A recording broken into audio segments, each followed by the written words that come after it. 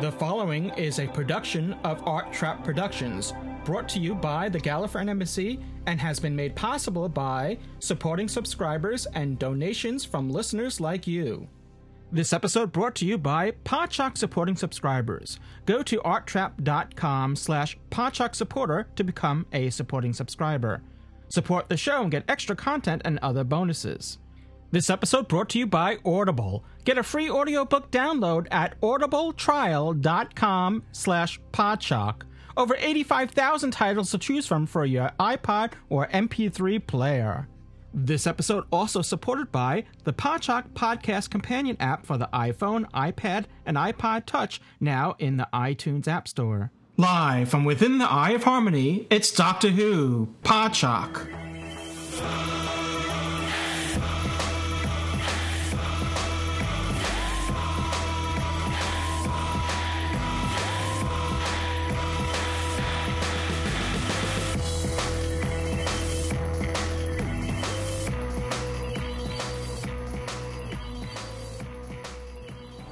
What is it? Some kind of escape pod? Come on. Crack it open. It's doing nothing. Use the thermo charge and blast it. No! Wait! It's like... She's... Looks like there's a broken fuel line. All right, throw it back. No salvage today, boys. Open the bay doors. Wait! Somebody's under that thing. The crew was still on board when we dragged her in. We did nothing. If anyone asks, right, the ship was already busted. You got that? It's rude to whisper. Hi, I'm the Doctor. And you are, and Balin, and... Van Balen. Van Balen and Van Balen. That's gonna get confusing later. We found you drifting. Yeah, your ship was junked up pretty bad. What broke my ship was a magno grab. Clara, she's still on board. No, wait! Your pod is leaking fuel. Is she still in there? She's dead. If you help me get her out, you get the machine. Or the scrap, eh? It's not worth the risk. 4 feet of metal? Nah. What if I can guarantee you the best haul you've ever had? Ram, open the bay doors. No, please, stop! Listen! Right behind those doors is the salvage of a lifetime. Red flashing light means something bad. Get out of here fast.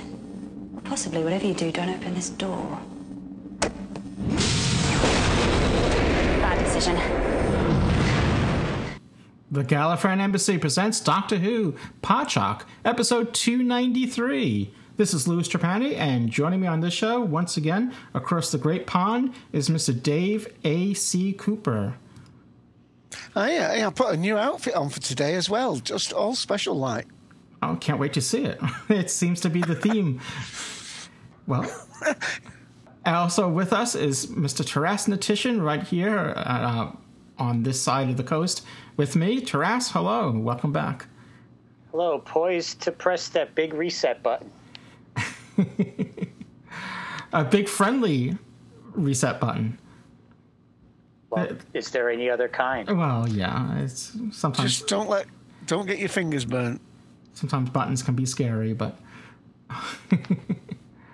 But yeah, a big friendly button. So as as you probably can tell, if those that are listening, and I'm assuming if you're listening, if you're hearing my voice, we'll be reviewing in this episode. Shortly, we'll be reviewing the episode, the journey through the center of the TARDIS. Actually, it's not the journey; it's just journey to the center of the TARDIS.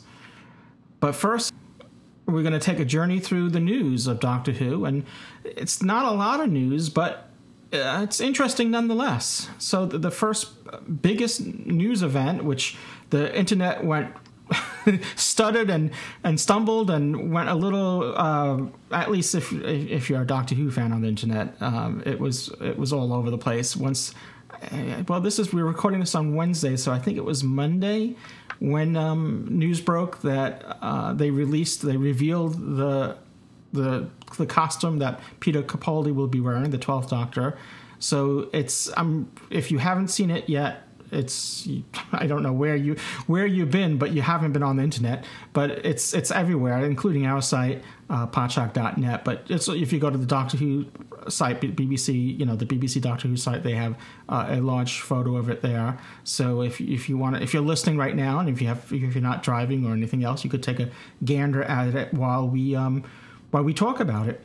So yeah, it's my first impression of it was that it's very reminiscent of John Pertwee's outfit. It's not obviously it's not a John Pertwee outfit, but there's a definite deliberate nod, I would say, to that. So much even so that the photograph itself is similar to another, and the pose that he's doing is similar to another John Pertwee. Like a studio photo of him, with as far as John Pertwee goes, he was wearing a cape and whatnot with the red lining. And Peter Capaldi's outfit is one where he's not wearing a cape, but he does have a jacket that has a red lining in it, which again goes back to it's an echo to like the John Pertwee era, but. It's really, that's about it, really. I mean, if anything, comparing the two, the Peter Capaldi outfit is much more conservative, and in fact, perhaps for my taste, a little bit too conservative. But he's not wearing any form of neckwear, so obviously the bow tie's gone, but there's no tie at all, and the trousers and footwear are. A bit reminiscent of the 11th Doctor, I would say. It's different. It's not short trousers, or which was the case a little bit with Matt Smith, but he's not wearing trainers like the 11th Doctor. They're apparently they're Doc Martens, so I guess he stole them from Martin Clunes. That's a reference to the TV show Doc Martin. Well, I guess cardigans are back in now. Yes, yeah. So, but I mean, overall, I like it. I just felt it was it's a little conservative. But now, with that said, it's still just the first. It's the initial costume right now. So with each Doctor over time, the costume mature. They add things, or they do a slightly different. Just like what happened with the 11th Doctor and the 10th Doctor before him. Not so much with the 9th Doctor because he only had one season, but. I think over time, we'll see this change slightly as we go forward with it, and we also need to see him in action. Right now, this is pretty much him photographed in a studio with like this white void behind him. So, I think once we see him in live action and see how it works and all that, we might have a different take on it. The pose of the publicity photo kind of looks like a magician almost. Yeah, it somewhat. But it's another thing that the internet did. Everyone and their uncle had a go at it as far as putting him in a disco in a disco motif, with the ball and the lights and all that. Someone else did a magician. They put a floating woman underneath him where his hand is up front. And they put a magician's hat on him, and put bunnies, rabbits on the floor. Supposedly, that they go with magicians as well. So, what his outfit is missing? A stovepipe hat. Yes, yeah, and a walking stick. I would have said it was more like a hypnotist sort of style or look in his pose. As though he's trying to mesmerise one there somewhat. Yeah.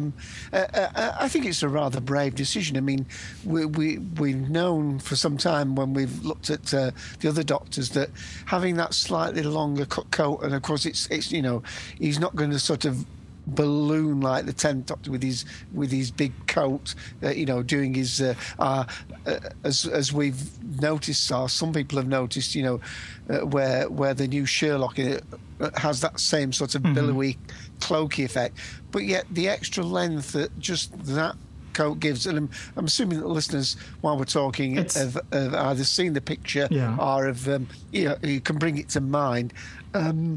So that length coat that he's got is one of these that will work in many different eras. So, if we do have some historic episodes, it wouldn't go amiss in that. But it is a completely defrilled Third Doctor outfit. It's been cut back almost to an austere form, other than the hidden inner lining, which I think is Abercrombie and Fitch. I think I read somewhere that actually that site for the clothiers actually went down. There were so many people checking out the site. Well, it's a Crombie coat, 3/4 length Crombie coat. Right, but the actual particular lining, I think, is particularly one of their well-known styles. But it's almost a costume with two halves, because we've got this sort of slightly Edwardian-ish look without obviously anything around your neck, as you already said, but yeah, almost semi-militaristic with the narrower trousers and the highly polished, rather. Obviously the solid Doc Martin boots. What I do like about it, and one of the things that does appeal to me, that and I'm not getting at Americans here, please don't think that, but I do feel as though any American director of a series where they had the leading man, you'd have some of the suits in the background. That's not a pun, but some of the suits in the background. See, we can't have our leading man with grey hair, tell him to dye his hair brown. We could have a little touch of grey to show that he's intelligent. A little front. But I mean, we can't have him. He looks over 40. We can't have that. Where one of the great things about the Doctor and the actual. Well, first of all, I think there'd been less pressure in this country to do that, because we've had, as you quite rightly say, when we come back to the Third Doctor and so on. The fact that he's playing somebody, heaven knows how long. I mean, I think Taras and myself tried to have a stab at it last week. Somewhere between 15 and 1700 years old he must be now.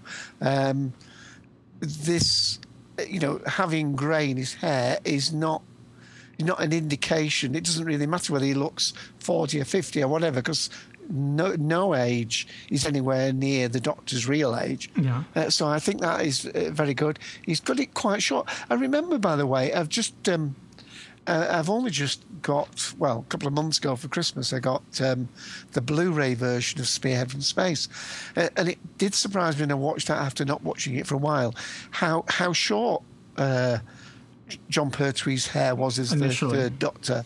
Initially, yeah, and it went more bouffant as he went along. Yeah. But this is. I mean, admittedly, famously when he was announced as the Doctor, he was sporting this beard from being in Musketeers.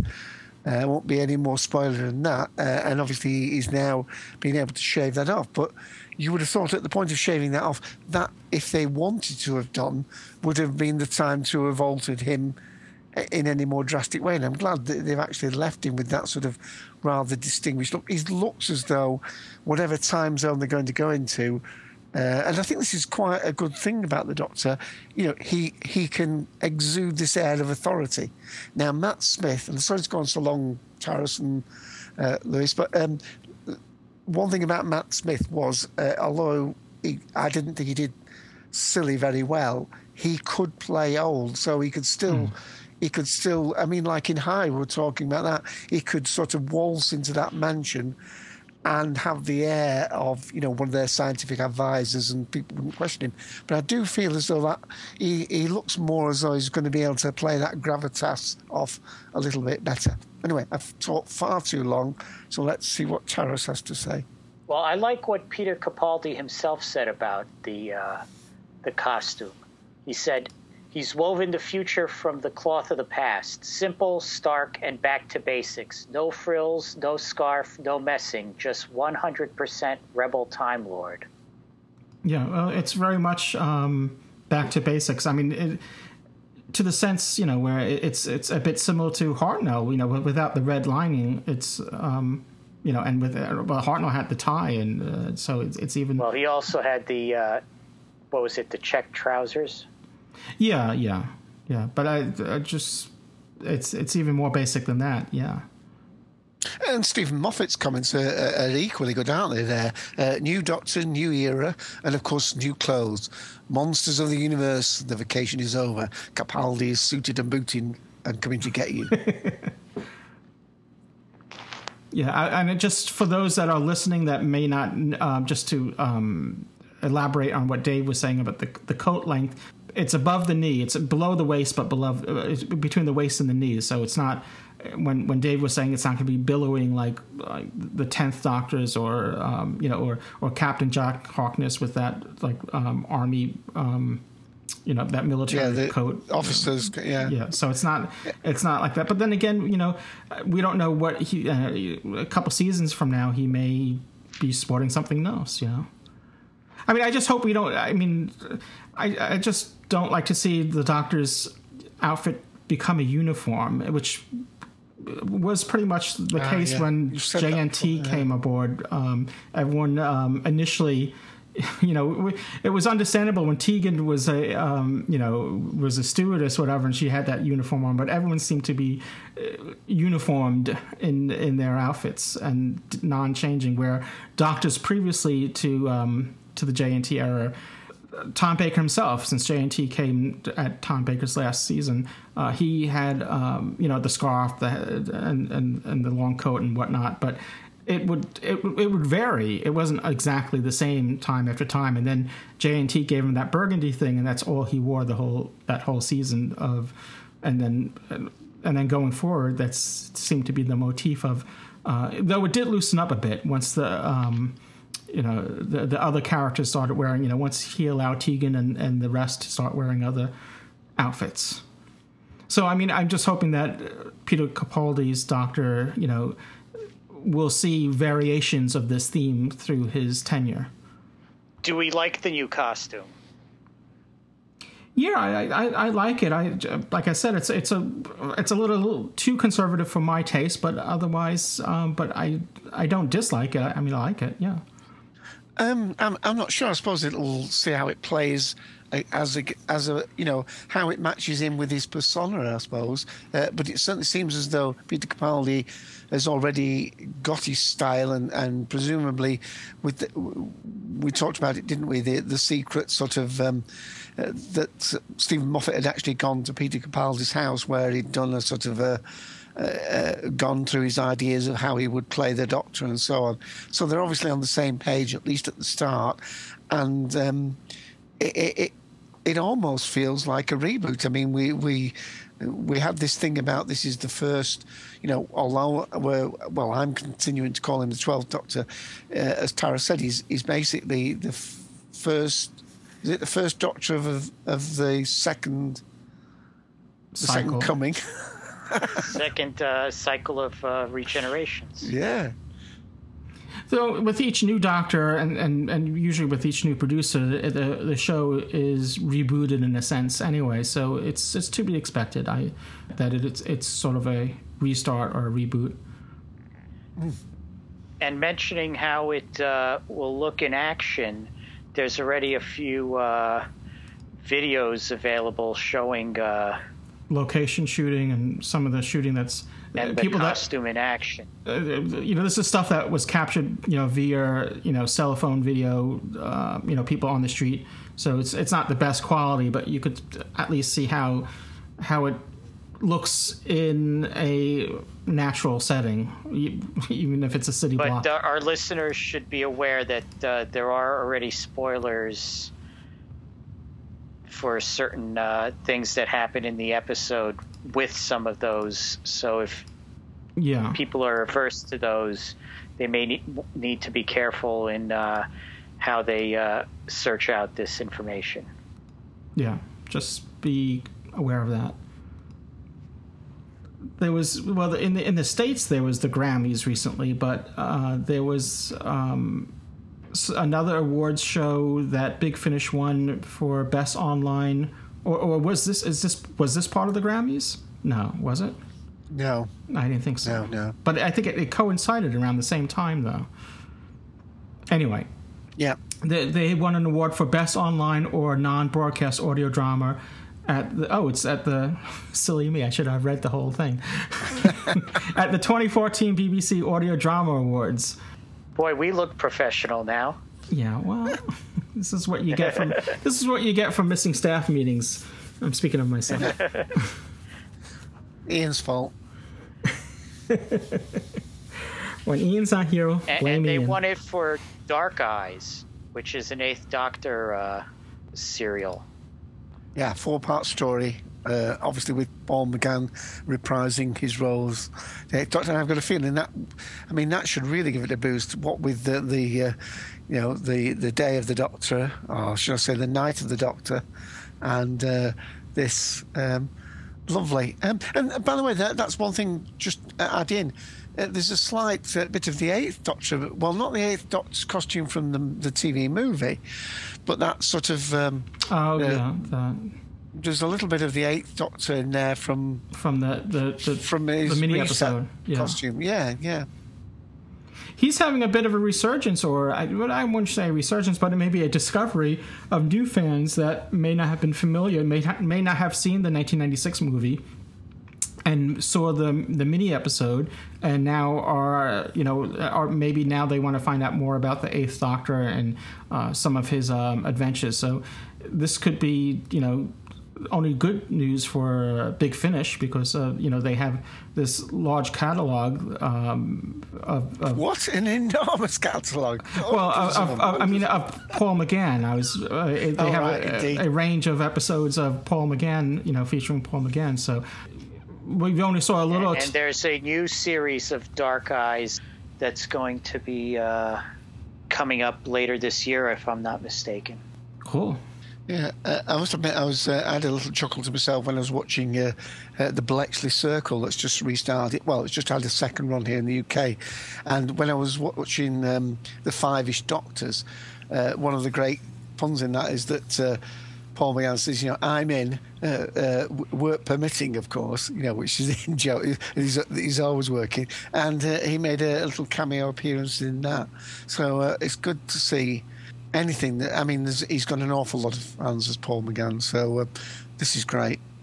Because we've only had a couple of hours, between the BBC TV movie, the Fox joint, Universal joint BBC 1996 TV movie, and the mini episode. So his screen time is limited, but there's a whole wealth of adventures available in audio format from Big Finish, which was also, some of them, at least I would say offhand, there could be more, but I would say at least a dozen of them were on BBC 7, the radio station in the UK. They had a couple of seasons on airing on BBC 7. Yeah, I remember that. So I remember, and they were available. You could listen to them via the internet as well, for like a limited time, a week or two for each episode. So what was it? Spare Parts, Chimes of Midnight, Think Storm Warning, Sword of Orion. Spare Parts was not a Paul McGann story. Was it not? Oh, right. No, that's a Peter Davison. Ah. The Chimes of Midnight was one of my favourites. That was definitely one. Horror of Glam Rock, wasn't there? There was an episode like Horror of Glam Rock. Yes, that was one of the radio ones. Yes, there was. They had an interesting alternate version of the theme for that.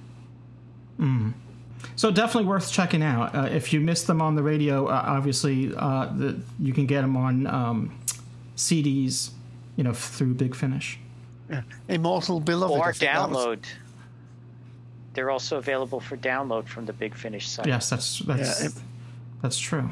I forgot about that. Immortal Beloved, that was the other one I was trying to think of. Yeah, I believe that's one of the radio ones. That was one of the ones that was broadcast on radio. Yeah, most of the ones I've got are from the BBC 7 that's now defunct, but is there as BBC 4 Extra. And speaking of digital downloads or streaming, I should say, that the iPlayer, BBC iPlayer in 2013, that Doctor Who came in as the third most watched show, which The 50th anniversary special. The 50th anniversary specifically was the third most watched item on the iPlayer. And didn't that even exceed the Olympics, or am I mistaken? Well, the Olympics hasn't happened in 2013. So. Oh, well, that's okay. But the only two things that beat out the 50th anniversary special were 2 episodes of Top Gear, if I'm not mistaken. Yeah. All right. Which is a very popular series on both sides of the pond. I think it's available on BBC America in the States, or is that? Yes. Yeah. Okay. And there is also an American version, which I don't believe is as good. It never is. I'm just having a very quick look at the BBC Radio 4 Extra, the Doctor Who page and their drama, and currently not the 8th Doctor. You can listen now to the 3rd episode of Pyramids of Mars, with the 4th episode soon. So that's on the... And I don't think the radio is region locked, so I don't know about episodes 1 and 2, but listen to that. Yes, the radio stuff is available worldwide, if I'm not mistaken. I think that, again, there's not a lot of news, but like I said, the news that we did have... what we forgot, though, Louis? What's that? Your typewriter. Oh, I knew there was something missing. I couldn't put my finger on it. Apparently you didn't. Well, fingers, I should say, on it. Yeah, wow. Yeah. You have that feeling, I'm forgetting something, and it's just, it puts you a little bit off kilt. But then again, I'm always off kilt because I don't wear a kilt. Well, we could use it as an outro instead of an intro this week. Yes. All right, well, I guess we'll be right back with more Doctor Who Podshock and our review of Journey to the Center of the TARDIS. Hello, this is Katie Manning, and you're listening to Doctor Who Podshock, or as I read it, Pooshock.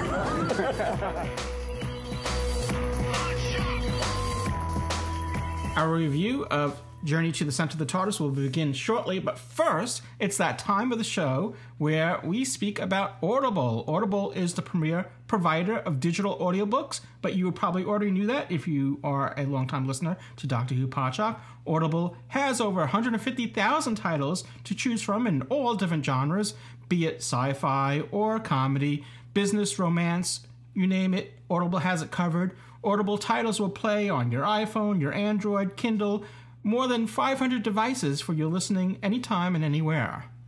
Now, for you, listeners of Doctor Who Podshock, Audible is offering a free audio book download with a 30-day trial to give yourself a chance to check out their service. And if you decide, well, it's not for you, keep the free audiobook. Yes, keep the free audiobook. Now, to download your free audiobook, simply go to audibletrial.com/Podshock. Again, that's audibletrial.com/Podshock for your free audiobook. And if you're driving, you can't write that URL down, you can't type it, whatever. Just go to our website. There's links there to the offer as well. Our website is podshock.net, if you didn't know that. Now, we're going to recommend something that's tied to the TARDIS in a sense.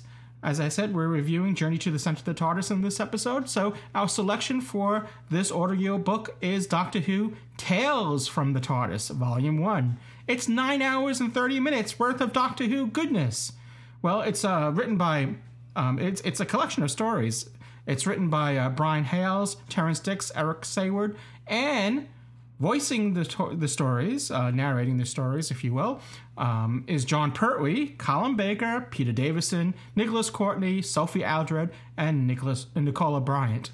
So there's 12 stories here. So the stories are The Curse of Peladon, read by John Pertwee, Kinda, Peter Davison, Attack of the Cybermen, read by Colin Baker. And then there's Out of Darkness, read by Colin Baker and Nicola Bryant. And then there's a whole bunch of, I think there were 6 other stories that are read by Nicholas Courtney and Sophie Aldred. So a lot of material here to cover. Let's hear a little bit from the John Pertwee Curse of Peladon story.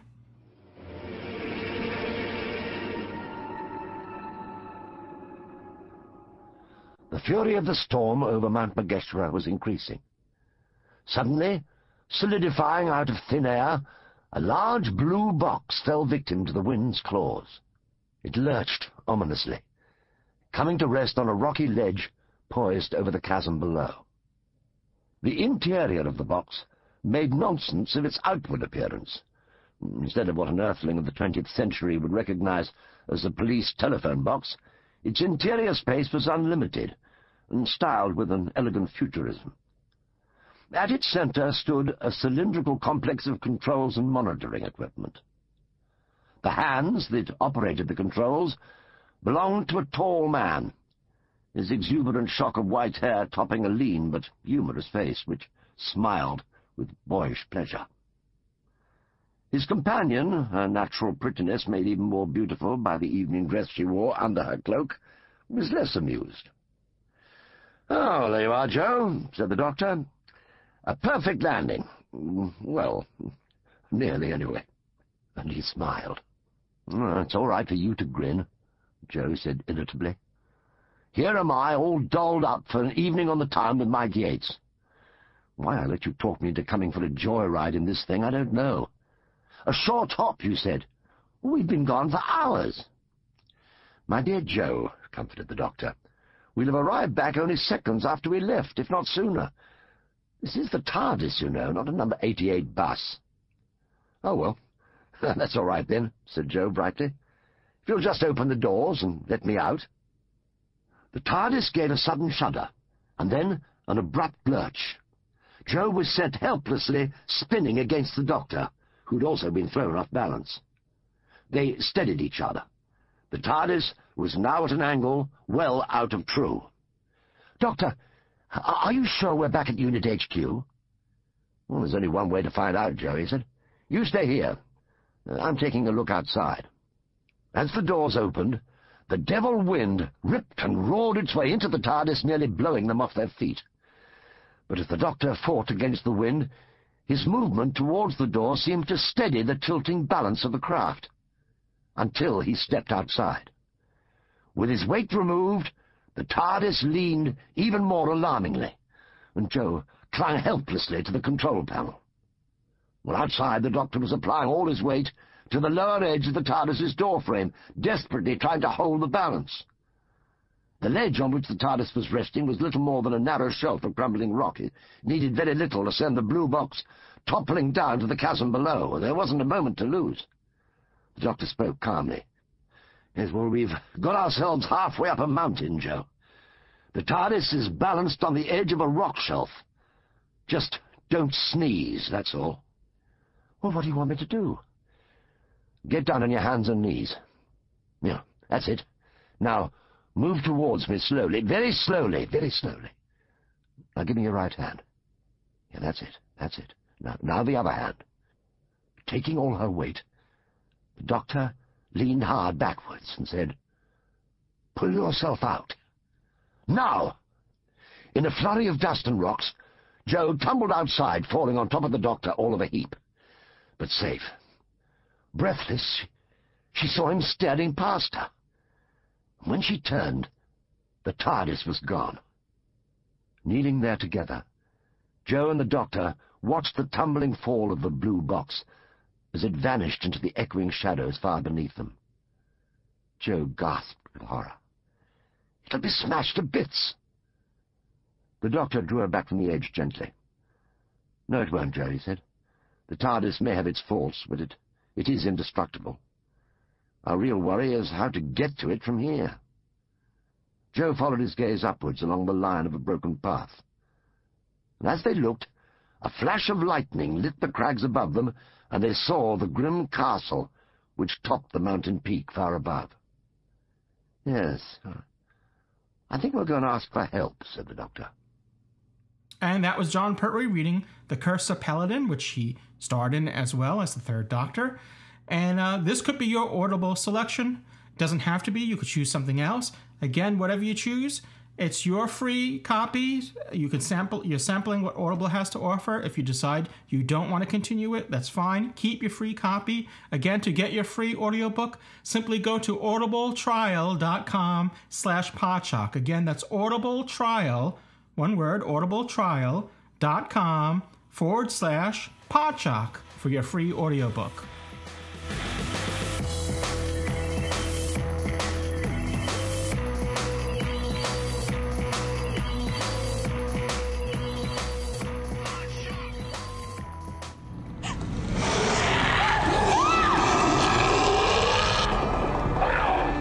She's let it in. She's let it in! If I can just isolate her position, I could nudge the alternation, reach in, and grab her. What are you? Console room. Echo imprint of the original. You're coming with me. I need you to get me out of here. Scanning for female human. Unidentified human. It doesn't know Lancashire. What? It doesn't know South. Yes, it's found Clara. It's found her. She is right there.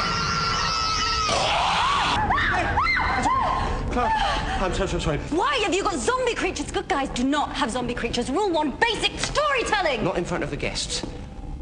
All right, look, a deal's a deal. You got the girl back. Now cancel the self-destruct.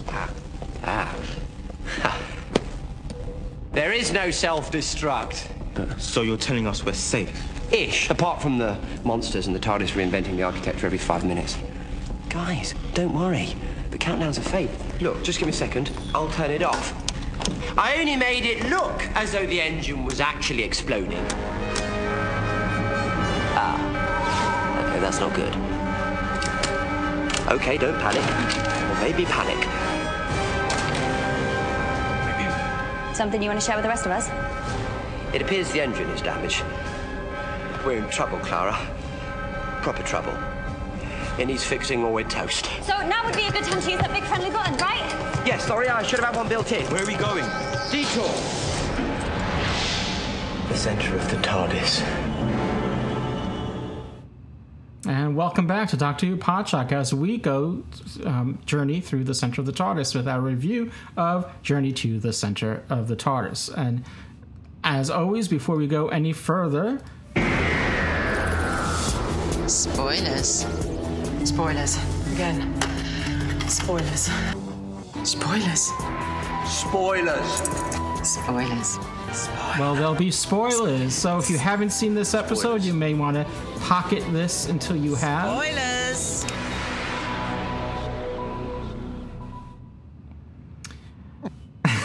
All right.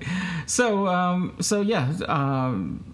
Journey to the Center of the TARDIS was from last series.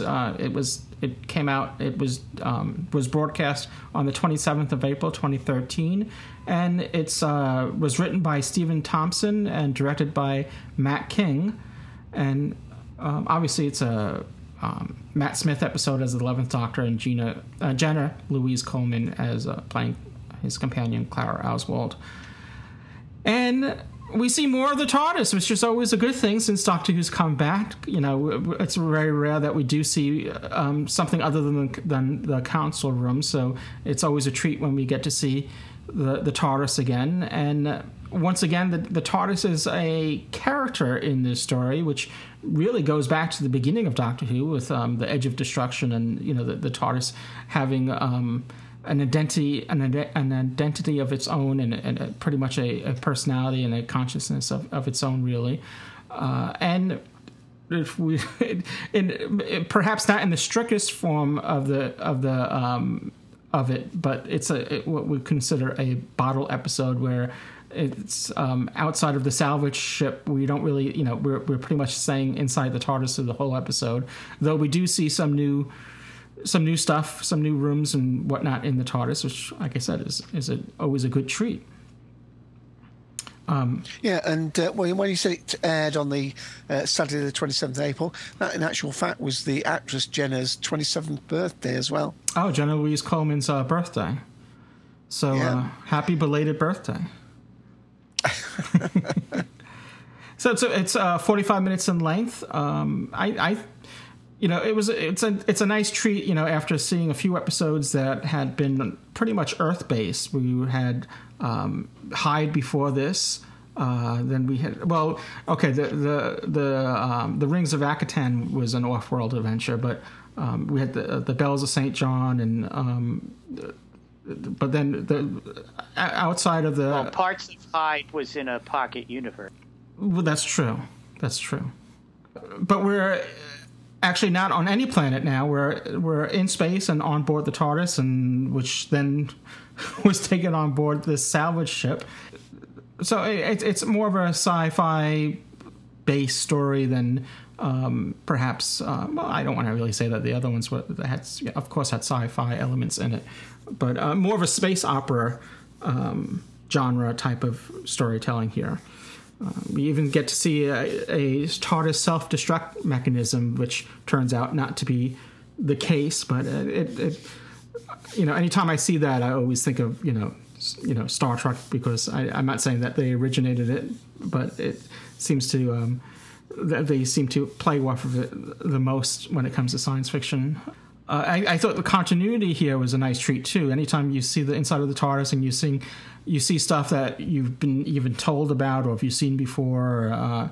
Here we see obviously we see the pool, but we also we visit the Doctor's library, and there's also I don't know if it was a storage room or whatnot, or part of the library where Clara runs into like the cot or the crib of the Doctor that we had seen previously. Amy's like craft toy TARDIS that I'm assuming that she had built. Really, just little interesting things there. And speaking of the library, we see what looks to be liquid encyclopedias, in bottles, and sort of like a Harry Potter-esque type of. Do they have those in Harry Potter? Imagery. Oh, just the imagery, yeah. Well, they have something similar to that. Oh, okay. Yeah, I thought it was really. They have liquid memories and things, yeah. Obviously we're this is April. We're leading up to the 50th anniversary, so it was nice hearing, because there was there's a certain scene with in the council room where you're hearing, because basically there's fissures in time, and the past is leaking into the present and the future as well, as we learn later on. But you can hear voices from various past adventures, both in the console room, and then one of these liquid bottles, this like liquid encyclopedia, started leaking, and you can hear audio from I believe it was the end of time, or anyway. So it's sort of interweaving all these past adventures together in this story here.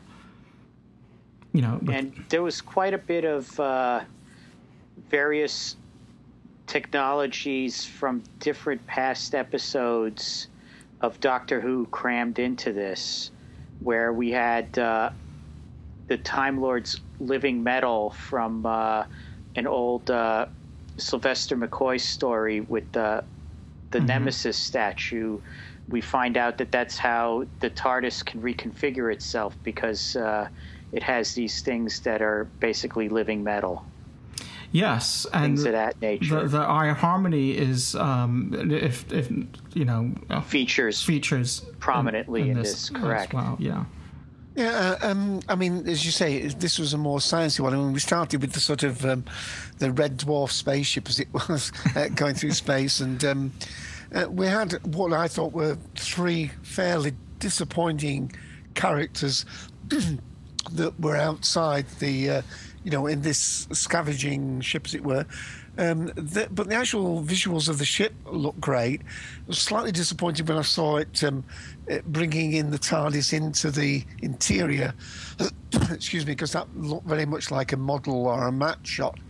And then I was slightly disoriented and concerned, because when the TARDIS is shown in the sort of the bulk of the machine, and they were going to try and break into it, and then we have they find the Doctor is laid out behind it, but the TARDIS door is closed. There's no idea of how he got out of it. Yeah.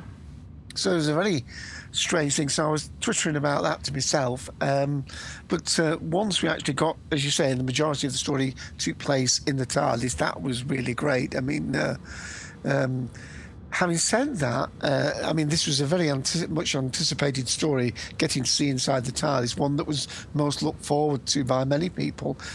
But I must admit, watching it the first time, and by the way, I've come to like this episode quite a lot on about the third watching, but on the first watching it, for all the time I'd waited to see inside the TARDIS, the scenes that I enjoyed the most were exactly those scenes of just Clara herself, exploring through the TARDIS. I mean, as you said, we saw the library, and some people have said, well, does this the fact that we have these liquid books, does that relate back to the when they were using what were considered to be spells to bring the master back, and were they potions, or were they documents from the Gallifreyan library of saying how to do things, and obviously they didn't have the skill and it went wrong, and we all know how the master came back, and whether you liked it or not, there were some very strange side effects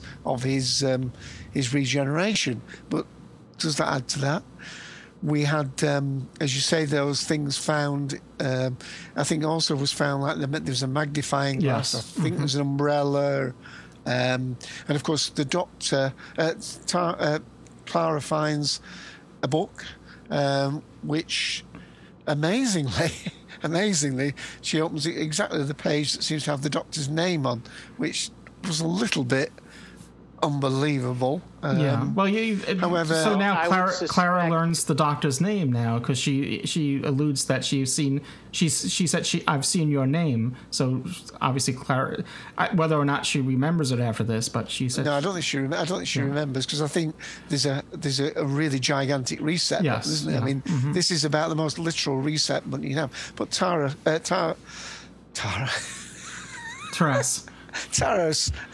Yeah, because we're talking about Clara, so you got Clara and what I was going to say is that since the Doctor is so prominent during the Time War, as we find out in the 50th anniversary special, that she could have turned that book to almost any page and found the Doctor in it. Well, I was looking for his name, though. I was looking for an author on the cover, and there's no author listed, so I don't know who wrote this book. But the Doctor presumably wrote it. I don't know. They're the one that could have done, really, couldn't he? Unless it was. It's sort of like that painting, from the 50th anniversary. The Day of the Doctor, where Gallifrey falls. Who painted that? We have to. The only one that could have painted it was the Doctor, because Gallifrey went into, as we know. Well, again, we already did the spoiler alert, but as we know, Gallifrey goes into this pocket universe, and right. But I shouldn't go into a rat hole or going into another episode. I guess we'll stay on TARDIS, or stay on target, or stay on Dalek. Yeah, as Dave mentioned, the guest characters were kind of not very three-dimensional. They were sort of almost cliched characters.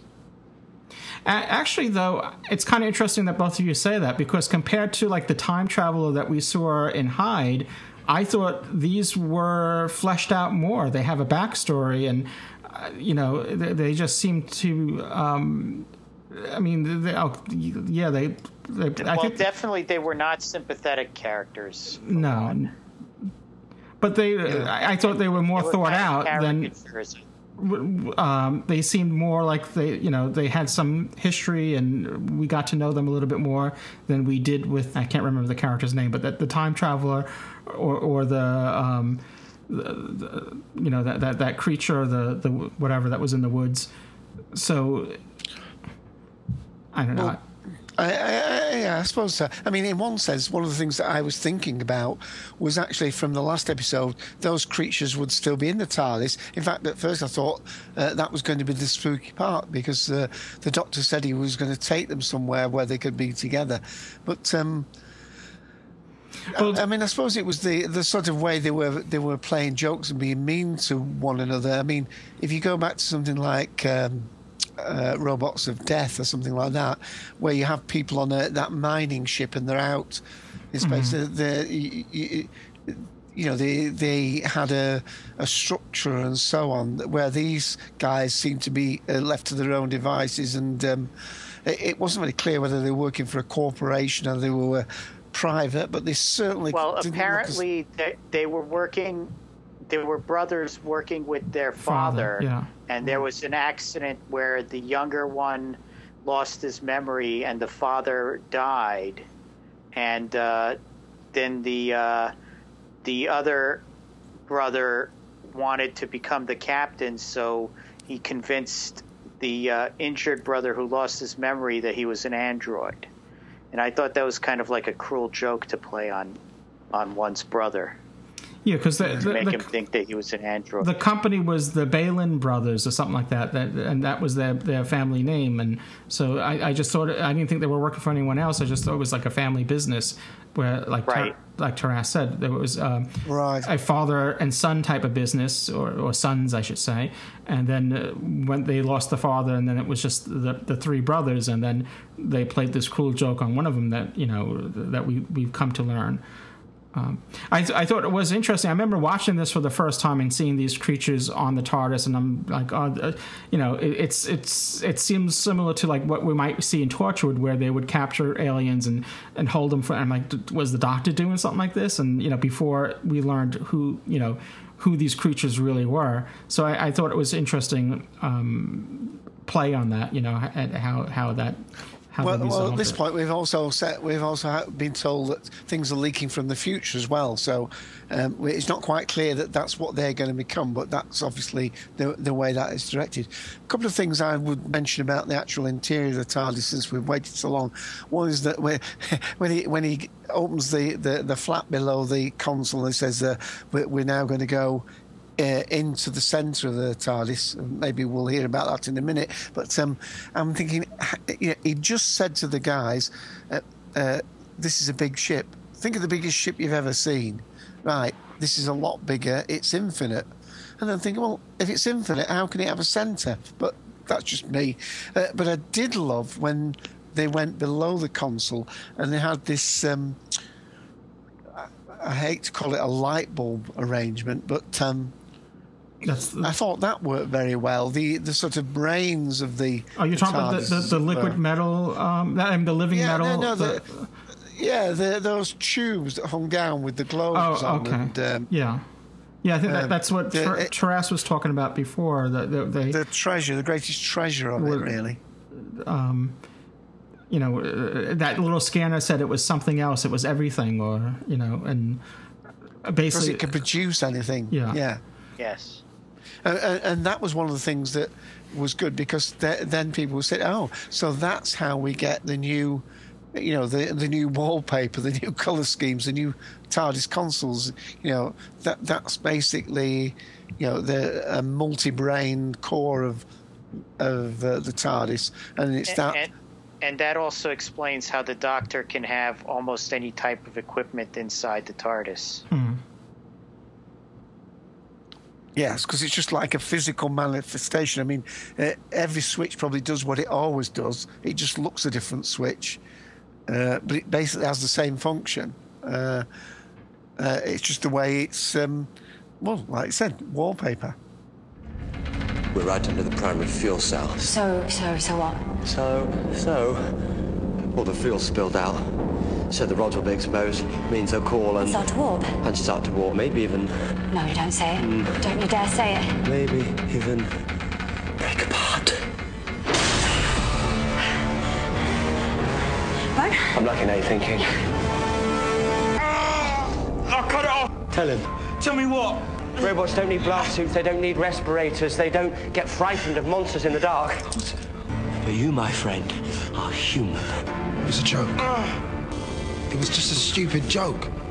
We did it to relieve the boredom. Well, it was very funny. Sorry. Where are we? Power source. Right, you lot wait here. I'll check it's safe. We can only survive for a minute or two in there. What happens if we stay longer? Our cells will liquefy and our skin will start to burn. I always feel so good after we've spoken. Marvellous. Keep this door shut. That will not be a problem. Lancashire. SAS. What do I remember? It's a salvage accident. Big explosion. You lost your sight, voice and your memory. And you thought away you could have some fun with me. I just wanted a brother beside me. You were always the smart one, Tricky. He wanted you to take over. He made you captain. He? Dad. Yeah, so that pretty much goes to what we were just talking about. Indeed, yeah. Quite a few things there that, I love Clara in this episode, but I mean, like, we have the same issue, I think, here as they did with Hyde in Nurse's Watch, as they could only go into that pocket universe for a couple of minutes. The TARDIS would only survive a couple of minutes. They can only go into this central room where there's some manifestation of the Eye of Harmony or some aspect of that for a couple of minutes. But the scene seems to run a lot longer. And although it was very nice to see this, of course, we talked about the Eighth Doctor a little while ago, and the whole idea in the console there, and they had the idea of the Eye of Harmony inside the TARDIS, and of course a lot of people feel as though no, the Eye of Harmony must be on Gallifrey, but of course then we've got the Time War issue and Gallifrey not being there. But we had this vision of it as a collapsing black hole held in stasis, which again was realised rather difficultly, because if it's a black hole, how could light be coming out of it? The other thing is they seem to look up towards that, and yet when they were on that sort of bridge affair where they were fighting, they actually seem to fall into the Eye of Harmony. They seem to fall into to flames, which of course was how they became cindified, whatever you want to call it. But I must admit, I hadn't made the connection. Perhaps I'm a bit slow. Of the fact that the creature that was going around with its hand to its forehead was actually the Doctor. That the two the joint figures joined together were actually these two brothers, which of course is why the Doctor at some point just about now tells them not to touch one another, because they're going to make things come true. And of course we have the scene where Clara's looking through the doorway and seeing this creature trying to get at her, and we then find out that indeed is Clara's fate if the Doctor doesn't resolve the issue. Well, I don't think you were daft in any mean. I think that was the whole point. But I think the audience didn't realize it until the scene what these creatures were, because the Doctor was deliberately holding back on that information and didn't want Clara to find out. And I think the audience, unless they were very clever, they didn't know either, until we discover in this scene here. And as far as the Eye of Harmony, I thought it was consistent to what we saw, in a similar respect with the 1996 movie, where the Eye of Harmony is exposed and, it's like this fiery, chasm, where... So I thought it... And causes all sorts of bad things to happen when it's open for too long. Mm-hmm. Yeah, but I mean, if we go back to classic Who, I mean, the idea is, isn't it, that a collapsing black hole is the source of the power of the Time Lords. That's the thing that Omega and that did. I mean, unless I'm completely messing up, and listeners, I'm sorry if I do, but maybe there's an aspect of it in every TARDIS that maybe there's an aspect of that in every that. Well, there is in Hyde. That's what he mentioned in Hyde. He brought out that crystal, which he said was a sub part of the Eye of Harmony, didn't he? Yeah, I believe so. Yeah. But anyway, they seemed to be in that room for too long to me. I mean, I would have thought... It did seem like they should have started, deteriorating the way the doctors made it out to seem that if you're in there for too long, it seemed like they did run more than just a few minutes in there. But, I didn't actually time it, but it seemed that way. The other thing that comments from you guys about it is that when the doctor had said, I'd started the self-destruct, you got fooled by that, I hadn't really, I just twiddled a few knobs, and then the TARDIS is starting to destruct, and there's the point where they actually go, and there's a lovely scene, actually, with the actual TARDIS suppressing it's holding back the explosion, so we've got this almost motionless explosion, and I'm thinking, does that link all the way back to the exploding TARDIS? The exploding TARDIS, and is it the Doctor that exploded the TARDIS? Because that was one of the few things that wasn't resolved, was it, in Time of the Doctor? That who exploded the Doctor? We got all the things about the silence and this, that, and the other. And we've already done our review of that episode. I'm content to, that's what that, that was a foretelling of this. I'm all content. When River Song's in it and she's in this sort of exploding paradox time loop. Yeah, where he finds the piece of the TARDIS and, But that's happening to her during the course of what's happening here, because what's happening here is leaking to where she was there. It's very possible, yes. When the Doctor sets the faux self-destruct mechanism, I really thought that was kind of callous.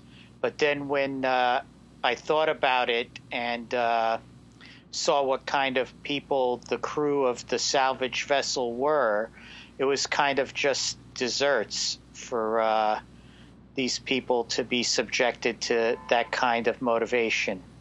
Yes. Yeah. No, I think you're right. Yeah, because essentially they're like Jawas. They're going to take whatever.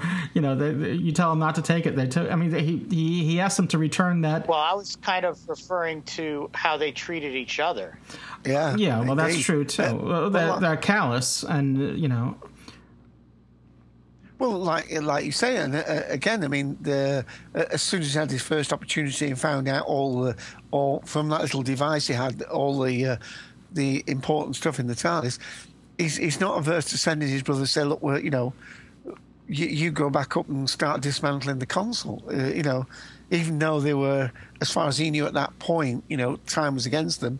He was going to leave Aladdin's cave with an Aladdin's lamp, come what may, wasn't he?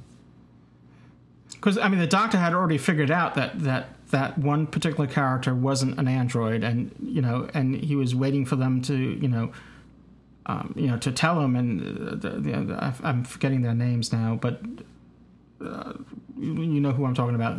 Whoever when in that scene where that metal was trapped him, and well, thinly veiled the Van Halen brothers, apparently, that Darth said, that's who famously fell out, but Gregor Van Balen, Bram Van Balen, and Tricky was he called, as they called him. But what about that lovely central explosion scene? I thought that was well done. Yeah, I thought technically, I think this is a very well done episode.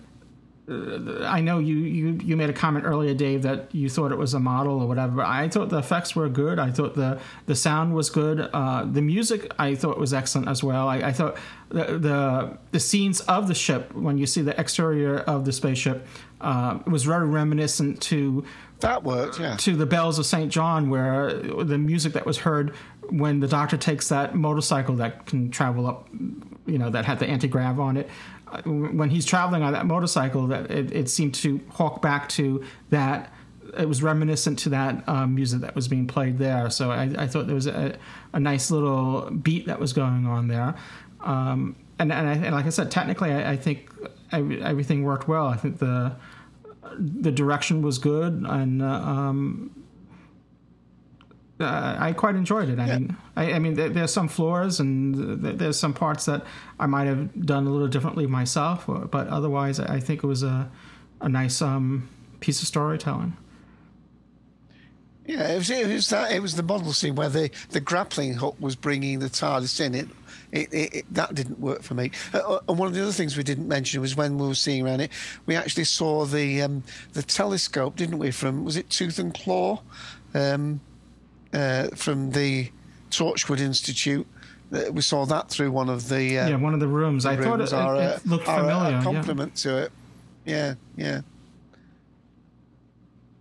there was a lot of eye candy in this episode, but I thought that the story itself was kind of thin outside of the just the playing with time that it did. I like the idea of echo. The console had produced echoes of itself, because we had this part where Clara was wandering around and she seemed to be sort of in a slightly different frame of reference to them. That was another case, as you said, Lewis, when we're hearing these voices leak through, and I thought that worked very well. But I must admit, I thought Clara stole most of those scenes. The way she reacted to things, she's just so highly watchable. That was great. Not too sure about how successful that scene was when they come through a doorway and there's like a gulf, or I suppose it was a manifestation of a leap of faith, wasn't it? Yeah. And still at this point, the Doctor, remember with High, we talked about that, where the real purpose of him going to that place was not to find the ghost, but was to actually find the girl who was empathic, to find out, to see if she could, fathom out more clues about Clara. Is she a fake or whatever? And even at this point, when we're at that final scene, the Doctor's still not sure, and he just about realises at this point, if there is something wrong with Clara herself doesn't know either. Yeah, I mean, I thought it was a good scene, and I think Matt Smith did very well there. Someone earlier in this episode here in this episode of Podshock mentioned how Matt Smith can play older very well, and I think he does that in this scene so well, because just the dialogue that he delivers, it just had a sense of an experienced Time Lord, of who he is. And I think General Louise Coleman did a great job too, just taking that all in. What do you mean that I've lived all these other lives and died, and you're scaring me now? And then when they do hug, she embraces that too. She went from being frightened to comforting on the flip of the dime there, and it just seemed to work so well. The heart of the TARDIS. The engine. It's already exploded. It must have been the collision with the salvage ship. We're not dead. Eventually this whole place will erupt. There's no way I can save her now.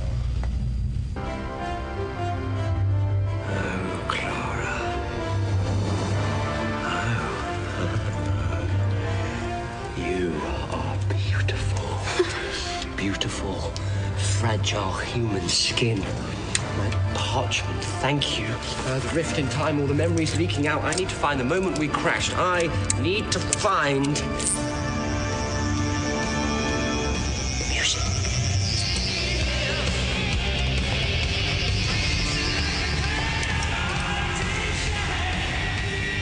The time rift. Recent past, possible future. What are you going to do? Rewrite today, I hope. I've thrown this through the rift before. I need to make sure this time. I'm going to get in there myself. All those things you said. How we met before, how I died. Clara, don't worry. You'll forget. Time mends us. It can mend anything. I don't want to forget. Not all of it. The library. I saw it. You were mentioned in a book. I'm mentioned in a lot of books. You call yourself Doctor. Why do you do that? You have a name. I've seen it in one corner of that tiny... If I rewrite today, you won't remember. You won't go looking for my name.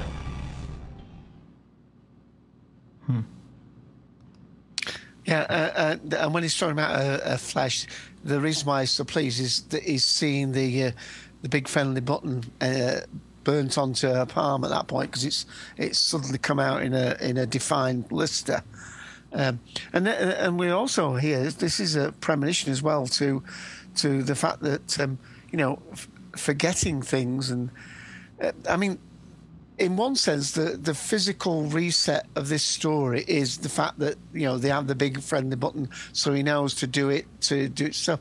But in many ways, the reset is really the resetting of the information that they get, because Clara, I mean, the Doctor presumably slightly got resistance to that, as we find out in the other story, where from the 10th Doctor and the Warrior Doctor, they completely forget, but Matt Smith, the 11th Doctor, feels that he did some changes, so he partially remembers where everyone else around him doesn't.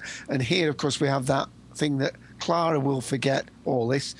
But they definitely forge a closer relationship, even though a lot of it will be lost on her. I suppose you could argue the Doctor is finding more about it. But this is definitely one of these episodes where, when I first watched it, I thought this big red button was a get out. And then I realised that, in actual fact, the story of the TARDIS exploding in a way wasn't the story. The story was really him finding out more about Clara, and as Tara said, we're just getting a lot of eye candy thrown in as well. So basically, the story didn't really have to be that strong, because there were so many other enjoyable elements within it. So it is definitely one that bears watching 2 or 3 times, with the caveat that there were still some issues I had with, like, the Eye of Harmony and the cast of the grouping. And if I'm going to just carry on for 1 minute, one thing that was strange about this, and talked about this with Ian as well on the commentary, and with Mike when we did that for the Cult Collective, and that was the fact that at the end, when everything is sort of reset, it's more than reset, because there's a little cameo scene at the end where the brothers are together, but the pictures change behind them. The one we see on the locker right at the beginning, and I think one of the brothers said something like, I still have a bit of goodness in me, or something, which is something that the Doctor had said to him. But their history is slightly changed.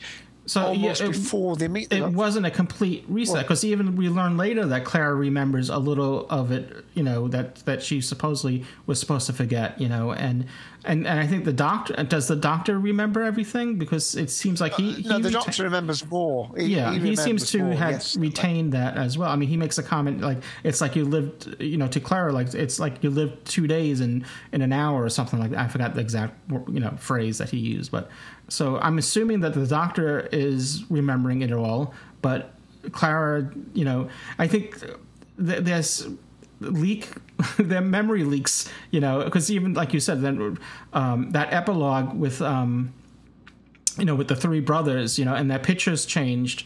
I saw that too, because originally I'm forgetting the names. It was torn up. Tricky is Tricky's the one that thought was an android. So I think he was torn off from that picture originally, and then now he's included as one of the brothers. Yeah, the picture was complete, so there was a physical change. So it wasn't just the fact that they had come to accept him as the brother and they'd changed in their attitudes. It had been reset slightly. So in other words, the reset button had gone back. Perhaps it's because it had just gone back a little before the events had happened. So maybe it set their re-events back, but it almost as though it set it back more. But anyway, that's my take on it. Some of the things that you thought were great when you were watching it weren't the most important parts of the story. But again, to me, Clara shone out as the enduring part of this. I'm so much happier as a companion. I don't know how well she'll work with an older actor playing the Doctor going forward. On the other hand, I never saw her and the 11th Doctor as being, the sort of is this your snog box and all this. I never really bought into that aspect of it, because I always thought that she's so much out of his league if they were going to go down that route. I never saw that as being the way forward. So in some ways, I'm almost hopeful that with the 12th Doctor going forward, it's going to be a more, Sarah Jane and third Doctor companion Doctor relation. But that's jumping ahead. I haven't heard what you guys think yet. This was a welcome change. It wasn't, a story where the Doctor was saving the universe. He was saving the TARDIS in a sense, and so often the TARDIS saves him. So he's pretty much trying to return the favor in a sense, and obviously and trying to save their own lives as well, because if we see the future with those creatures and what they would all become if he doesn't change the current path of where they were going. There's some areas where, like I said before, I would have done differently myself. But when I first saw it, it's kind of weird, because you said Dave, you had mentioned that you seem to enjoy this more as you saw it, the more times you saw it. And for me, when I rewatched it again just recently, I was actually a little disappointed, because anytime you watch a Doctor Who episode, there's a lot of it relies on expectations. So my memory was that I enjoyed it. I had higher expectations. So for some reason, I seem to remember enjoying it more than when I had rewatched it. But then when I watched it twice now, right before, I watched it earlier today, and then on Monday I had watched it. On that other time, now I enjoyed it more than I did before. I know it's kind of confusing, but I think Dave... I'm surprised at that, because you just said that a couple of episodes ago that you'd got your big telly back set up. So presumably this was the first time you were seeing this on the large screen. That's why. Well, I would have thought you'd have enjoyed. Well, yeah. Me too. I would have thought so as well. Yeah. So that's why it was kind of surprising. Then seeing it again for whatever time, seeing it again on the second time in the HD with the digital audio and all that, I enjoyed it more so. So yeah, there's that. But I think you're right. I think this is a good story with as far as Clara goes, as she learns more about what the Doctor knows, and she finds out more about who the Doctor is, and so she gets a look at the book and the Time War, and of course it's always great seeing the inside of the TARDIS and the themes of the past coming back, because this, again, like I said before, this was leading to the 50th anniversary. So I just thought that it was nice having some of the audios from elements from past adventures leaking in, and we're hearing that, and it sort of ties everything together. And so it's always a treat seeing more of the TARDIS as a character, and seeing Matt Smith, the 11th Doctor, and Jenna Louise Coleman playing Clara.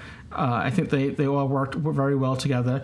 The three other characters, although playing maybe cliche trucker types, it had a little theme of heavy metal. If you've seen the movie the animated movie Heavy Metal, it had sort of that theme with with the music and their attitudes towards each other, a bit callous and crude. And I thought it worked for what they were doing, as scavengers, and then we see them change a little bit.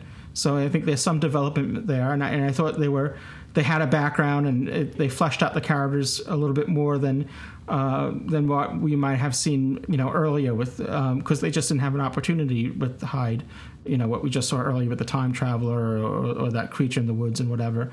That's not to say that the professor and his companion there weren't fleshed out. They did well with that. His assistant, yeah. All right. This episode was another piece of the puzzle leading up to the anniversary episode and the season finale, in that it set the stage that there might be something involving the Time War, with the hints given in this episode. And also with the looping of time and the reset button, it kind of gave us a few hints for what we would eventually see in the anniversary special. That's true. And it took me a second viewing before I got how all the different things that happened in the episode flowed together. Yeah, because there was one piece that I missed near the beginning that kind of confused me on my first watching as to where the button came from. Yeah, I think that's an important point. Then I saw it when the doctor grabs it from one of the brothers. Yes. From his pocket, yeah. Yeah, I think I had the same feeling, too, the first time seeing this. Again, you really have to pay attention, and that's why maybe sometimes rewatching it and, you pick up on things that you might have missed on the first time. That's exactly my point. I didn't think as much of this the first time around because I thought they're taking the mickey here. Not only are we having a reset button, they're literally having a reset button. I mean, they're not even pretending. Right. You know what I mean? It's like when you watch Star Trek. I mean, that's in where... Sorry, Star Trek Voyager, I think it was, where you're watching a crew of Star Trek Voyager and they all blow up or something. You think, what's happened there? And it turns out it's a clone crew or something, you know what I mean? And you think you almost feel cheated because you thought they'd blown it up, but it wasn't really blown up. That was an alternate universe or clones of it or, whatever. So I felt slightly cheated with that solution because basically if writers use that option too often, and there's some... people would think they've already done that too often in Doctor Who. You can argue you can go anywhere and do anything. I mean, let's face it, Doctor Who can go anywhere and do anything anyway. So you almost don't need the reset button in the sense of there's a way you can get out of it. He's got a time machine. But, of course, then we have this constraint that once the TARDIS is involved in a story, you can't do it. So, in other words, they constrain themselves with that because that will be too easy a get out. Well, that's why it's important to have limitations. Reset buttons. Exactly. Yeah. But so when I first watched it, I was disappointed that it was just the reset button was actually the literal reset button we saw thrown in at the beginning. But then I enjoyed it more from the character development, I suppose, even though a lot of it was taken away from us when we think that the memories are going to go. But like you said, I'm pretty sure that the Doctor remembered most of this going forward. We don't know so much whether his companion did. So I think that was it. Well, I think in a future story, I think Clara says that she remembers bits of it, or she remembers some of it. She alludes to something to that. She remembers, or she has impressions of it, or I don't know. Well, I know Taras doesn't give a rating, so let me get. I think when on first watching, I probably was giving it maybe 2.5, 3. Simply, like you say, because expectations were high. I would have probably rated it a 3.5, but I was so wanting it to be marvellous. It was more like 2.5 to 3. But on my second viewing, and I think today has been the 4th viewing of it, I think it's a good 4.5. I think on the Podshock, Gallifreyan Embassy Podshock site, I think I rated it a 4 out of 5, whenever that rating was. Well, I'm in a similar situation because if you had asked me Monday when I watched it again, I probably would have said 3.5 out of 5 TARDIS groans, and now I'm saying 4 out of 5 TARDIS groans. And also just to reiterate what Dave just stated about the website, there's a poll that we have on our website. Once the episode goes out, we usually have shortly after a poll where you can cast your TARDIS groans on what you thought of this story. So although we had this already back in April, the end of April, we'll bring that poll back to the front page when you're listening to this episode. So you can go to podshock.net and cast your vote too. Does Taras want to make any last thoughts? I know he doesn't want to rate it. Standing by itself, I really did not see the story as being that strong compared to some of the other stories that we had just seen, but as part of the arc that leads us to the series finale and then the anniversary special, it was a logical progression in the various bits that we needed to see to then make sense of what we saw in the finale and in the anniversary special. Yes. Yeah. Well, I'm glad you pointed out some of the parallels or foreshadowing that this has to what's to come. And I had mentioned that in some of the other episodes that we had reviewed in the past few weeks, that this half of the latter half of the 7th series was kind of set up to lead right into the finale and then the anniversary special. Mm-hmm. Yeah, I think Stephen Moffat still left himself too many T's to cross and I's to dot in the end one, but there's actually, as you quite rightly say, Tyler, there's quite a few little hints coming in there. I mean, even the reference to cracks here is another thing that leads into the final episode. But you were mentioning earlier about not knowing why the TARDIS blew up in Series 5, and in the finale, not the finale, in the Christmas special, they had mentioned that one of the factions of the Church of the Papal Mainframe had gone back in time to try to stop the Doctor from getting to Trenzalore, and that they're the ones that got caught in the Destiny Paradox, and they became part of the events that they were trying to prevent. So basically, they blew up the TARDIS. Right. Shall we move to feedback? Yes. Sure. Okay. As always, you can send us feedback, and this, you could also send us what your opinion is of the story or anything else. As long as it's Doctor Who related, you could send feedback to Podshock at feedback. I'm sorry. Send it to. I'm talking about time shifting here. It's feedback at podshock.net is the email address, and you could use your smartphone to record a voice memo and just simply email it to that address. Again, that's feedback at podshock.net. Or if you like, you could call the Podshock public call box at 206-337-4699, and that works like voicemail, so you can just leave a message there and for it to be played back. Or you could do what Blue Box Bill did and record his. He made his own little welcome back message to us. As you know, it's been since October that we returned after dealing with Superstorm Sandy, and this is Blue Box Bill and his little welcome back message.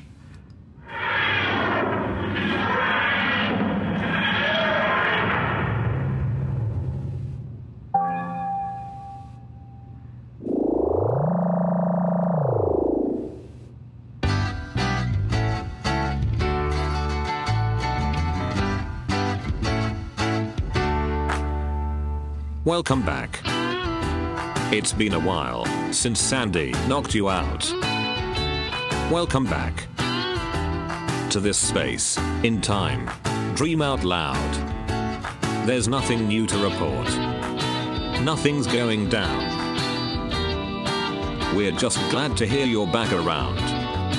Podshock in the feed. Exactly what we need. We missed it a lot. Welcome back, Podshock. Welcome back. Welcome back, welcome back, welcome back. Welcome back, welcome back, welcome back. Happy travels from Blue Box Bill. That's great. That's fantastic. That was clever. Yes, that's a very warm welcome back, yes. And glad to be back. And he said nothing's going on or nothing's going down, but that was just the opposite. I'm thankful that we were able to come back just in time for the 50th anniversary. It was pretty much on a year after Sandy, on the anniversary there. We came back at the end of October, and I've been back since. So so much had it was going on in November during the 50th anniversary. So it was great to be back for that, and we continue on now. So and don't. I hope that doesn't intimidate other people from sending back feedback. You don't have to go that elaborate. It's great that Bill did, and I'm much appreciative of it. But you could just send a simple voice. It's sort of like our last episode where we had I think it was Henrik sent a 15-second message. So it could be 15 seconds or 3 minutes or whatever, as long as it's not too long. And but it doesn't have to be a big production. But if you do a big production, it's great as well. Do you want me to read out Paul's? Oh yes, you don't have to twist my arm. Well, I've got an email in from Paul. Thank you, Paul. Let me see if I can do it justice. Hello, Lewis, Dave, and the rest of the Podshock team. First and foremost, congratulations on a successful podcast that kept me entertained for hours since I discovered you about 6 months ago. Although I have memories of Doctor Who stretching back to the late 70s with Tom at the helm, I specifically recall the whole family settling down to watch the regeneration into Davidson. Wonder if you had to lock the door to keep them in. Anyway, my interest had waned over the years, and it wasn't until the relaunch with Eccleston that I finally rekindled my love of Doctor Who. Anyway, watching the 50th episode last November got me thinking about the next anniversary and the ones after that. Does the panel agree with me that whilst Matt, Tennant and Capaldi are still the right age, that perhaps with a little thought that I don't have the skill to give, it would be a great idea to film perhaps 5 to 10 minutes worth of footage of each one that could be incorporated into, say, the 60th, the 75th, or even the 100th anniversary episode. I mean, just to run as a side plot to the main story, of course, and maybe green screen footage so that it will blend with perhaps the current Doctor Who of the time. I know this would mean spending money that the BBC could maybe struggle to see the immediate benefit of, but hey, the time is now and the choice is there. So what do you guys think? Look forward to hearing your opinions on the matter. Keep up the great work, and I look forward to the next episode of Podshock as always. Later, guys. Paul. It's a fantastic idea, but practically speaking, I they don't know what the script or the story for future anniversaries would be, so I don't know what they could actually shoot that they would be able to incorporate in such a thing. And as he said himself, and that sounds a bit presumptuous, where you're probably going to impose on another production crew your ideas, where they might want to take the show in a totally different direction. And for the 100th anniversary, I'm sure they probably can digitally bring these actors back to life. Right? Yeah. You might have William Hartnell in the 100th Did anniversary. Christopher Eccleston promise to come for the 100th anniversary? Maybe. I'm sure they'll rematerialize them digitally.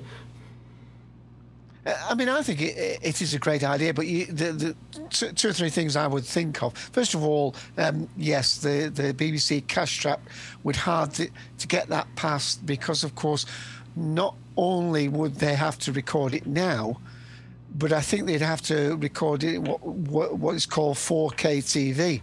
They couldn't assume that high definition now. Yeah, well, that was I was going to say the same thing. Yeah, we don't know for the 100th anniversary. We don't know what K we'll be at. It will be a hologram. Well, it could be yeah, of course. But I mean, they would have to get it in the best. Having said that, in Japan, they've already started testing 8K television.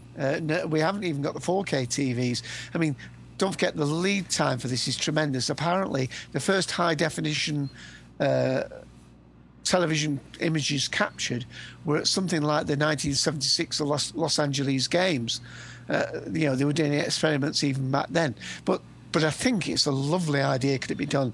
Especially if it's a sort of little, little vignette or a little, they caught in a time loop or, some triangle has come out of the sky and captured them off the punt.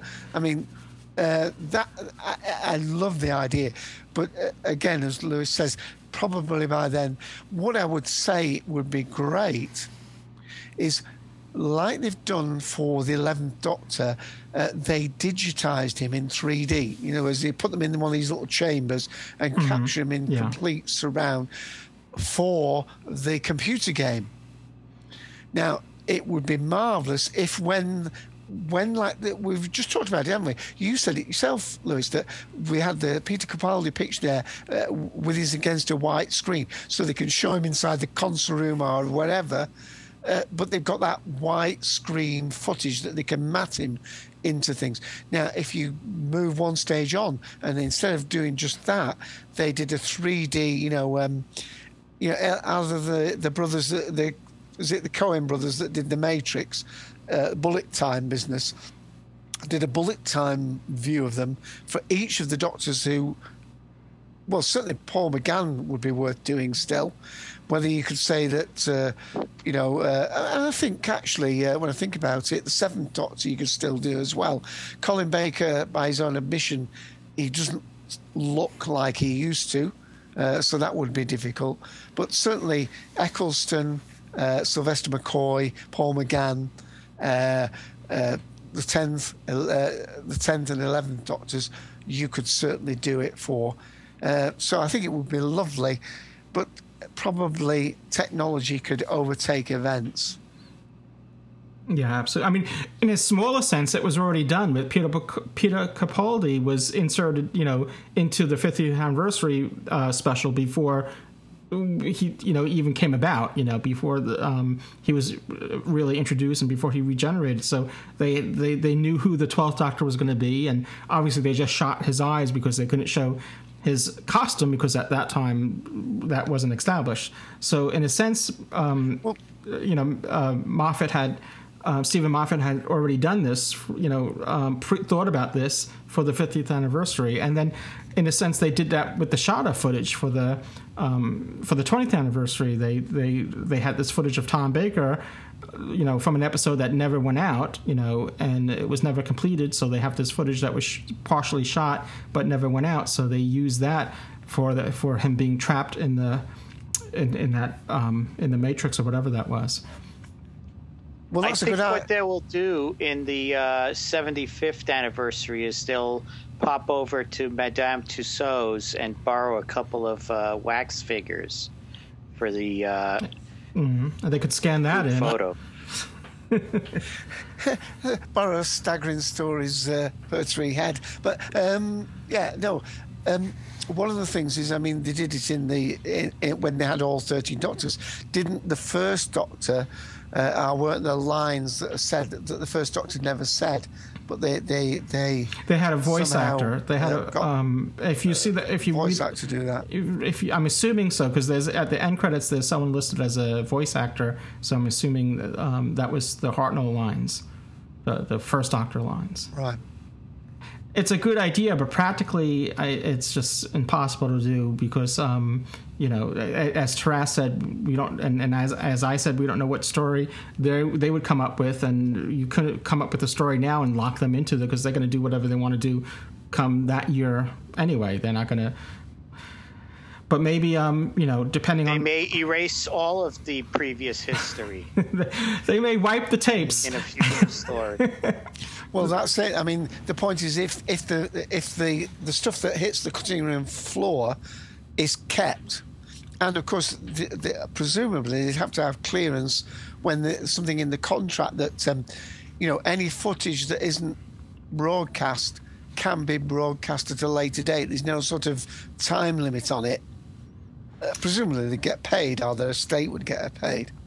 Well, also, anyway, I don't know about you guys. I plan to be here for the 75th one at least myself. And the 100th as well, and and so forth. I'm not that ambitious, but 75th, yeah. There's also the factor that the actors would have to agree to. I mean, if they were to to scan them in digitally now and for future, portrayals, for future work that they'll have to do after they have passed, perhaps, some actors don't want that to come to pass, so they would have to, because they could be reused over and over again. Plus, without any compensation. Are they not going to get the royalties until it airs? Yeah, so they may not be around for it. It's not going to air in like 25 years. Exactly. That's like free work. That's what I'm saying. So, I mean, unless they volunteer themselves and, There's one thing as well, though, that with something like the 11th Doctor doing quite a lot of work for computer games, one of the things that, I know virtually nothing about computer games, but one of the things I do know is that they have the actor repeat and say so many words in lots of different intonations so that they can play them, so that when the person gets to a certain part in the game, the Doctor can say the words and they can construct sentences from individual words because they've done the inflection differently. They did that with Tom Baker for British Telecom a few years ago, where they had his voice, where he went in there and I guess recorded the whole dictionary, and so you could have Tom Baker say whatever message you want him to say because he was the voice of British Telecom. Was right. 2006 or if you've like got that. if you've got the CGI and you've got their voices recorded, where you can virtually construct. I mean, it's terrible, really, isn't it? I mean, one of the things I remember growing up with was the fact that people could splice tapes and you could listen to a conversation, but it could have been altered. But a photograph couldn't be altered. So if you saw a photograph of an event, it must have happened. And now we know ever since Forrest Gump that that's not the truth. Yeah. Well, if it's good idea. Thanks if it's on the internet, it has to be true. Yeah, no, absolutely. Yeah. Thank you, Paul. It's it's great, to speculate about these things and what's possible and what may. I mean.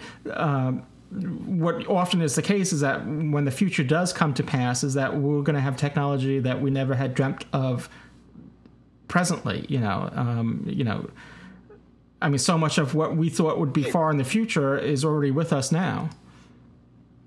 In the 1980s, I was expecting flying cars. In the 1980s, I'm still waiting. All right, well, I'll send you a flying car. I'm still waiting to upgrade my 408-line television. Like I said, for the 100th anniversary, we don't know what we're going to be watching Doctor Who on. Well, I'll be on the moon, on holiday on the moon watching it. Well, I'll be there with you. with the disabled rover from China. Yeah, there'll be a retirement home with the low gravity. That's going to wrap up things for this episode. We'll be back, and I'm assuming what we'll be reviewing will be the next episode, which is the Crimson Horror. So, just giving you fair warning. So if you want to rewatch that. Oh, you put me right off me mash.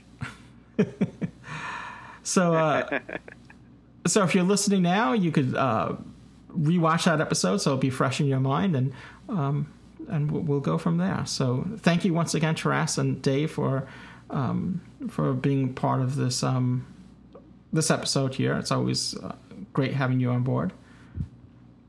It's great discussing Doctor Who with you guys again. Yeah, I hope you've got that big friendly red button to hit in a moment. Yes. All right, and you can always catch Dave on the Cultum. Always at the ready. The Cultum Collective on Sundays at 2. That's 2 p.m. Eastern Time in the U.S. So on TalkShoe.com, and the TalkShoe ID number for that is, Dave? 54821. Okay, so if you want to listen live, or you can catch their show on your favorite podcast retrieval software. Most it could be iTunes, or it could be your podcatcher. Yeah, or you could Podbay now. You have it's listed there as well somewhere. Yeah, it's on loads of them now. It's on Tuned In. It's on Fluxate. It's on heavens, Player FM. It's Miro Guide, Daily Splice. It's like a disease. You just can't. It's all over you. It's so wear a mask. No. Podcast Blaster. Yeah, the lot. It's infected everywhere. All right. Well, thanks for listening, and we'll be back next time. So, cheers, everyone. Cheers. Bye-bye. You have been listening to Doctor Who Podshock, presented to you by the fan-run GallifreyanEmbassy.org. Doctor Who is owned and trademarked by the BBC. Doctor Who Podshock is not affiliated with the BBC in any way. Doctor Who Podshock theme music by Jeff Smith at thejeffsmith.com. This has been a production of Art Trap Productions and has been made possible by supporting subscribers and donations from listeners like you. This podcast is also supported by the Podshock Podcast Companion app, now in the iTunes App Store. Visit arttrap.com for more information on this and other podcasts. Doctor Who Podshock! Everything. I don't understand. Give me a price tag. Incalculable. What? More valuable than the total sum of any currency. Living metal. Bespoke engineering. Whatever machine you require, this system will build it. She won't let you touch it. I can feel a TARDIS tantrum coming on.